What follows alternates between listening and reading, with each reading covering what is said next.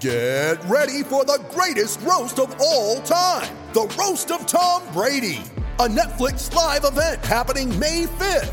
Hosted by Kevin Hart, the 7-time world champion gets his cleats held to the fire by famous friends and frenemies on an unforgettable night where everything is fair game. Tune in on May 5th at 5 p.m. Pacific time for the Roast of Tom Brady, live only on Netflix. You ready? Showtime. On May 3rd, summer starts with The Fall Guy. Let's do it later. Let's drink a spicy margarita. Make some bad decisions. Yes! Audiences are falling in love with the most entertaining film of the year. Fall Guy. Fall Guy? Fall guy. That's what the poster said. See Ryan Gosling and Emily Blunt in the movie critics say exists to make you happy. Trying to make it out? Nope. Because I don't either. It's not what I'm into right now. What are you into? Talking. Yeah. The Fall Guy. Only in theaters May 3rd. Rated PG-13.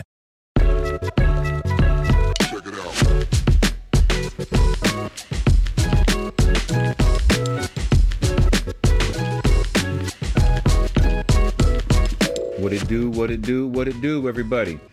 Jason Jones of The Athletic and many other ventures, but you are here for the Ruler of the Court podcast, where I talk hip-hop, I talk Sacramento Kings, NBA, and whatever else I feel like chatting about, quite honestly. And on this episode, not so much really any basketball talk. It was basketball talk, but it's not going to be. It's going to be Kings talk. It's going to be more of a Kings rant, and not a rant against the Kings, but actually a rant against what I find to be one of the oddest things in the NBA.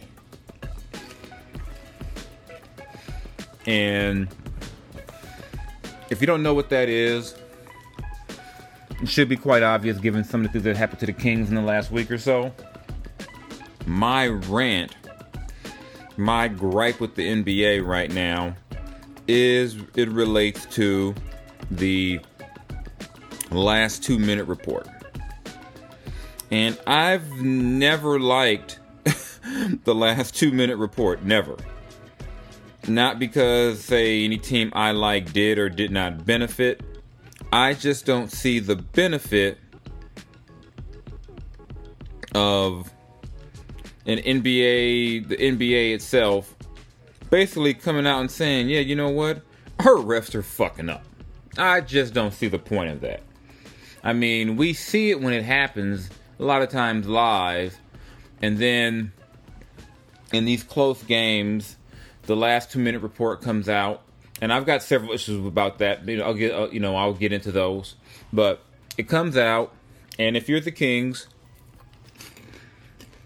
you're rightfully pissed off by what comes out. Let's just go back to the very, very recent memory. Let's look back at the Kings game at Miami last week. Tyler Hero travels on his game-winning shot. It was a tough shot to make. And of course he has to shuffle, get his balance, and of course he was able to get his balance because he traveled. After the game, Mike Brown goes off. Come to find out, 2-minute report comes out. Tyler Hero traveled. Tyler Hero did the cha-cha slide. He did the wobble, all that, to get that shot off that would eventually sink the Kings. And then we go to Monday night. The Kings, for all intents and purposes, played well enough to win. Steph went Steph. 47 points, 17 to 24 shooting. It's going to be hard to beat them, but it's, even if you've had a lead most of the game. But it's even harder to beat the Warriors if Steph can get away with traveling with about 16 seconds to go, and Klay Thompson can get away with fouling Kevin Huerter on a potential game-tying 3. And now in that game, the Kings had some of their own mishaps late. Not fouling quick enough, I thought, after committing a foul to force the Warriors to inbounds with about 9 seconds to go. Yeah, but the fact is that The Kings should have got the ball back with 16 seconds or so after a travel. And they should have had the opportunity, even if you don't get the travel call, they should have had 3 free throws to try to force overtime. They didn't get it. The last 2-minute report comes out. Boom. Sorry, Kings. You got screwed again. Now, issue number 1 with the last 2-minute report. They only use it in, close games and then in the final 2 minutes. And that assumes that it kind of gives the assumption, should I say, that there weren't calls butchered that had an impact on the game in the first 46 minutes. What about a questionable call or 2 in the third that, say, gives the star player his 3rd and 4th foul and he's got to sit until the 4th and the other team goes on a run? What about, I don't know, I can't even think of any other calls that, I think mainly about fouls, but, what about a coach having to use a challenge on an obviously bad call? Example, when Dwayne Dedmon had his entire foot dang near in the restricted area on a play against Domantas Sabonis, and Mike Brown has to use that challenge, which was, clear as day live that Dedmon was in the restricted area, but now he doesn't have that challenge for later in the game. That's not accounted for in the last 2-minute report. And so the way things are structured, it just kind of gives you the impression or the setup that the only calls that were questionable or calls that could potentially have altered the game were in the last 2 minutes, which we all know is bullshit. That's not true. And then let's just get to the fact how the report is even released. It's almost like if you were on the playground, everyone's going na-na-na-na at you when the report comes out. At least this must be how the Kings have to feel. And they're probably thinking they're at least a couple of bad calls away from going undefeated on their 4-game road trip. They got to feel like that. They got to feel like this just isn't fair. How in the world did we not get a chance to win both of those games and come back, back to the crib, going 4-0 on the trip? But didn't happen, and the last 2-minute report remains to be one of the funniest things I can think of in sports, just because it doesn't change anything. Yes, Kevin Huerter was fouled by Klay Thompson. We're not going to go back and replay the final 1.6 seconds of that game. You're not going to go back and say, okay, Kevin, you get your 3 free throws now, and let's start it all up. You're not going to go back and rescind Tyler Hero's shot. None of that's going to happen. So it ends up being basically like how we're teasing you, and it is what it is. That being said, the Kings cannot sit around and expect calls to go their way or a whistle to save them. The fact is, in the Warrior game, they controlled that game most of the night. And they let the Warriors back in. And so it got to a point where a call here and there could make a big difference. For this team to begin to take the next steps to trying to become a playoff team, they've got to get above that. You can't let these games, get close to where it can go down to, but should I say, you can't let a game like that get close when you've been up by 10, 15 points a good chunk of the game. Why? Because you're the Kings. You're not going to get those calls. Just not. And I know no one wants to believe that, a call might be dictated or the whistle might get swallowed based on who's committing the foul. But we know it's human nature. We know what happens. We know people pick up on tendencies, and certain defenders can get away with things that other defenders can't get away with because of reputation, track record, so on and so forth. So the Kings just need to learn how to play above this. And Maybe that takes, another week, another month. I don't know. But they definitely have to figure out how to play above these situations if they are to become the team they think they can become, which is a playoff team. And they're not there yet. I don't think anyone expected to see them come out and, start the year 7-2. I think given how the season started, 3-6 is not the worst place to be in. So we'll just have to wait around, should I say, and see what's going to happen with these Kings. So, and hey, folks, before we go on to my favorite part of the show, where we talk about hip-hop, what we got to get to. We have to give you the latest and the greatest from our good friends over at DraftKings. You know what, NBA fans? The NBA action is just getting started. And so are the incredible offers at DraftKings Sportsbook, an official sports betting partner of the NBA. New customers can make any $5 NBA pregame moneyline bet and get $200 in free bets if your team wins. Check this out. Right now, everyone can earn up to a 100% boost with DraftKings stepped up same game parlays. Go to the DraftKings Sportsbook app, place a same game parlay, and combine multiple bets like which team will win, total rebounds, total points scored, and more.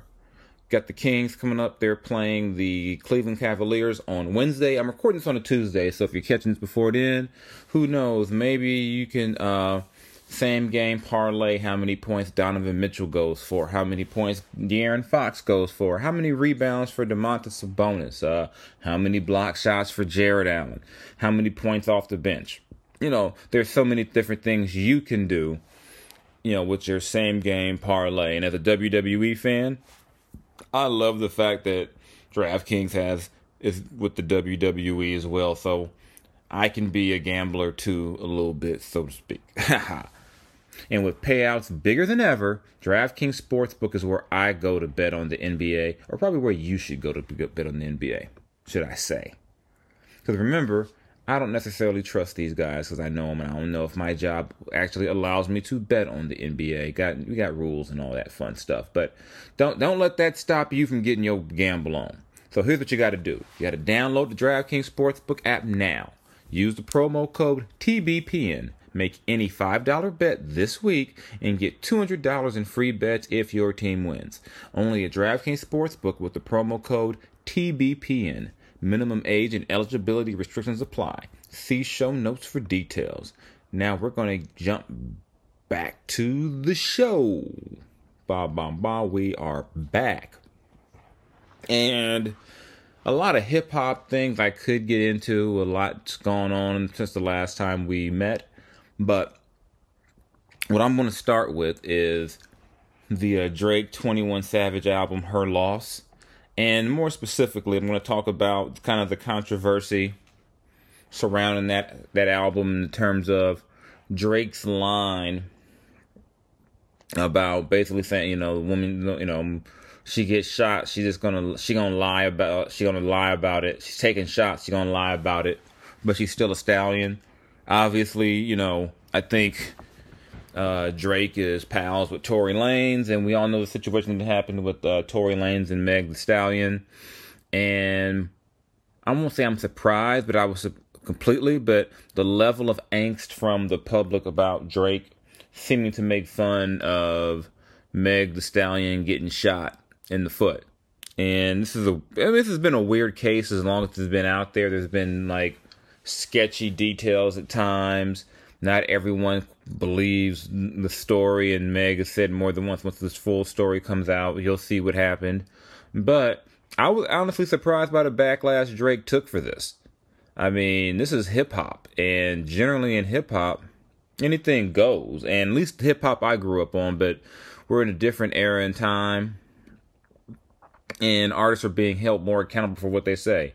I mean, that line, when I was coming up in the 80s and 90s, might have got laughed at. Oh, that's hip-hop, So we're doing hip-hop. We make fun stuff. We play with wordplay, it's metaphors. We take things that happen in real life and put it in our songs, use them as examples. But people were not here. They were not with the shit with Drake on this one. They were not here for him, clowning a woman who says she got shot by her boyfriend at the time. But I'll say this. It's weird, or it's crazy to expect accountability like that in this situation for a few reasons. One, this is Drake. Drake is always on some shit like that, where it's going to be some type of, especially when it comes to women, women are going to love Drake no matter what. So he really don't give a damn what he has to say. And maybe he just felt like it was a clever line and he liked it, because we all know Drake doesn't need to say things for attention. Drake breathes on a few tracks for about 45 minutes to an hour. It's going to be number one on all your streaming services off the bat, because it's Drake. Drake just moves the needle like that. But so of course Drake don't give a damn about this. It's not like people are going to cancel Drake. And secondly, hip hop as a genre has so many songs where women are not the most flattering part of the song. They're not portrayed the most flattering light. And if you've been around long enough, I think we're all guilty. I wonder what the reaction would be if Snoop Dogg's Ain't No Fun came out in 2022 instead of 1992-93. I mean, on the song, the last song of The Chronic is a song called Bitches Ain't Shit. And I don't know if you could maybe roll with that as a big time artist in 2022. But this is what hip hop has always been. So if anything, maybe you take this as a positive that they're going to continue to hold artists more accountable for the things they say. I'm not sure that's realistic, but if you listen to some of, the late 80s, early mid 90s, even early 2000s music, there's been words that are homophobic, gay slurs, stereotypes and whatnot, that have slowly kind of just phased themselves out of the music. There's language, I listen to some of my old stuff that you don't hear anymore. There's probably songs that don't get performed anymore. So there's that. But yeah, I don't have a lot of hope that hip hop is going to police itself and this stuff is all going to go away. But I think, on an album called Her Loss, I'm not surprised that Drake would have a line like that. So there's that. Two more things before I go. Shout out to Eminem in his Rock and Roll Hall of Fame speech, where he used it to go from A to Z to thank every rapper and who influenced him. And he crossed, all generations of hip hop, going A all the way to Z. To me, that's one of the dopest acceptance speeches of all time. So shout out to Eminem for that.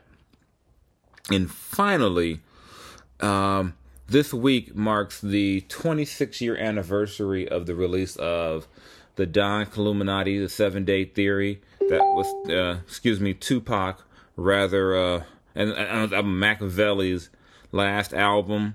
I consider it as, even though the album came out, in this case, clearly about a month or so after he passed, I consider it still to be his last album, just because, based on when it was released, you know that he had no real input in this one. He had filmed videos. He did, the To Live and Die in L.A. video, did the Hit 'Em Up video. So there was he was around for that. Some of the other ones, the posthumous, posthumous. Yeah, I'm sorry, y'all. Forgive me.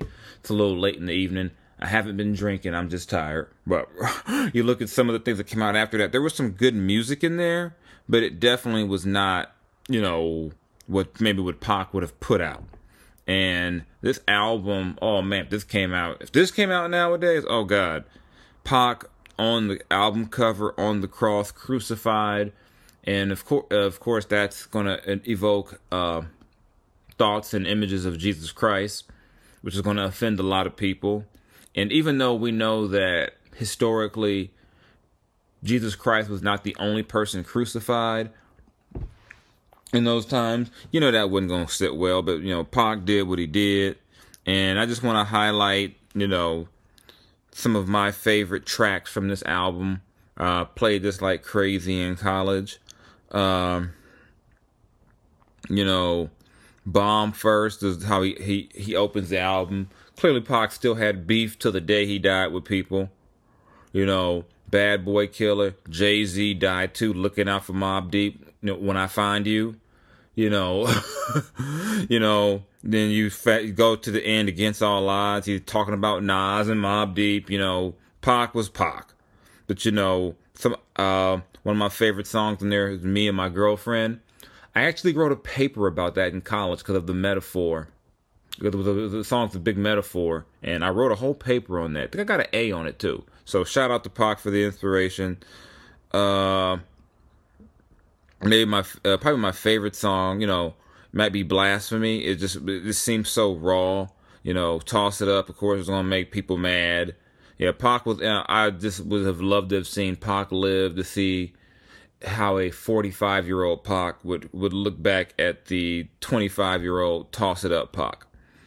And finally, the song that always is going to be near and dear, To Live and Die in L.A. Like I said, but I believe that's the last video that was released before a Tupac song. So could be wrong. I mean, should I say a video that was released with Tupac in it alive. So I could be wrong, but those are my memories of that album. So you get a chance, if you want to reminisce, go check that out. So that's all I got for you right now. Kings host the Cavs coming up Wednesday.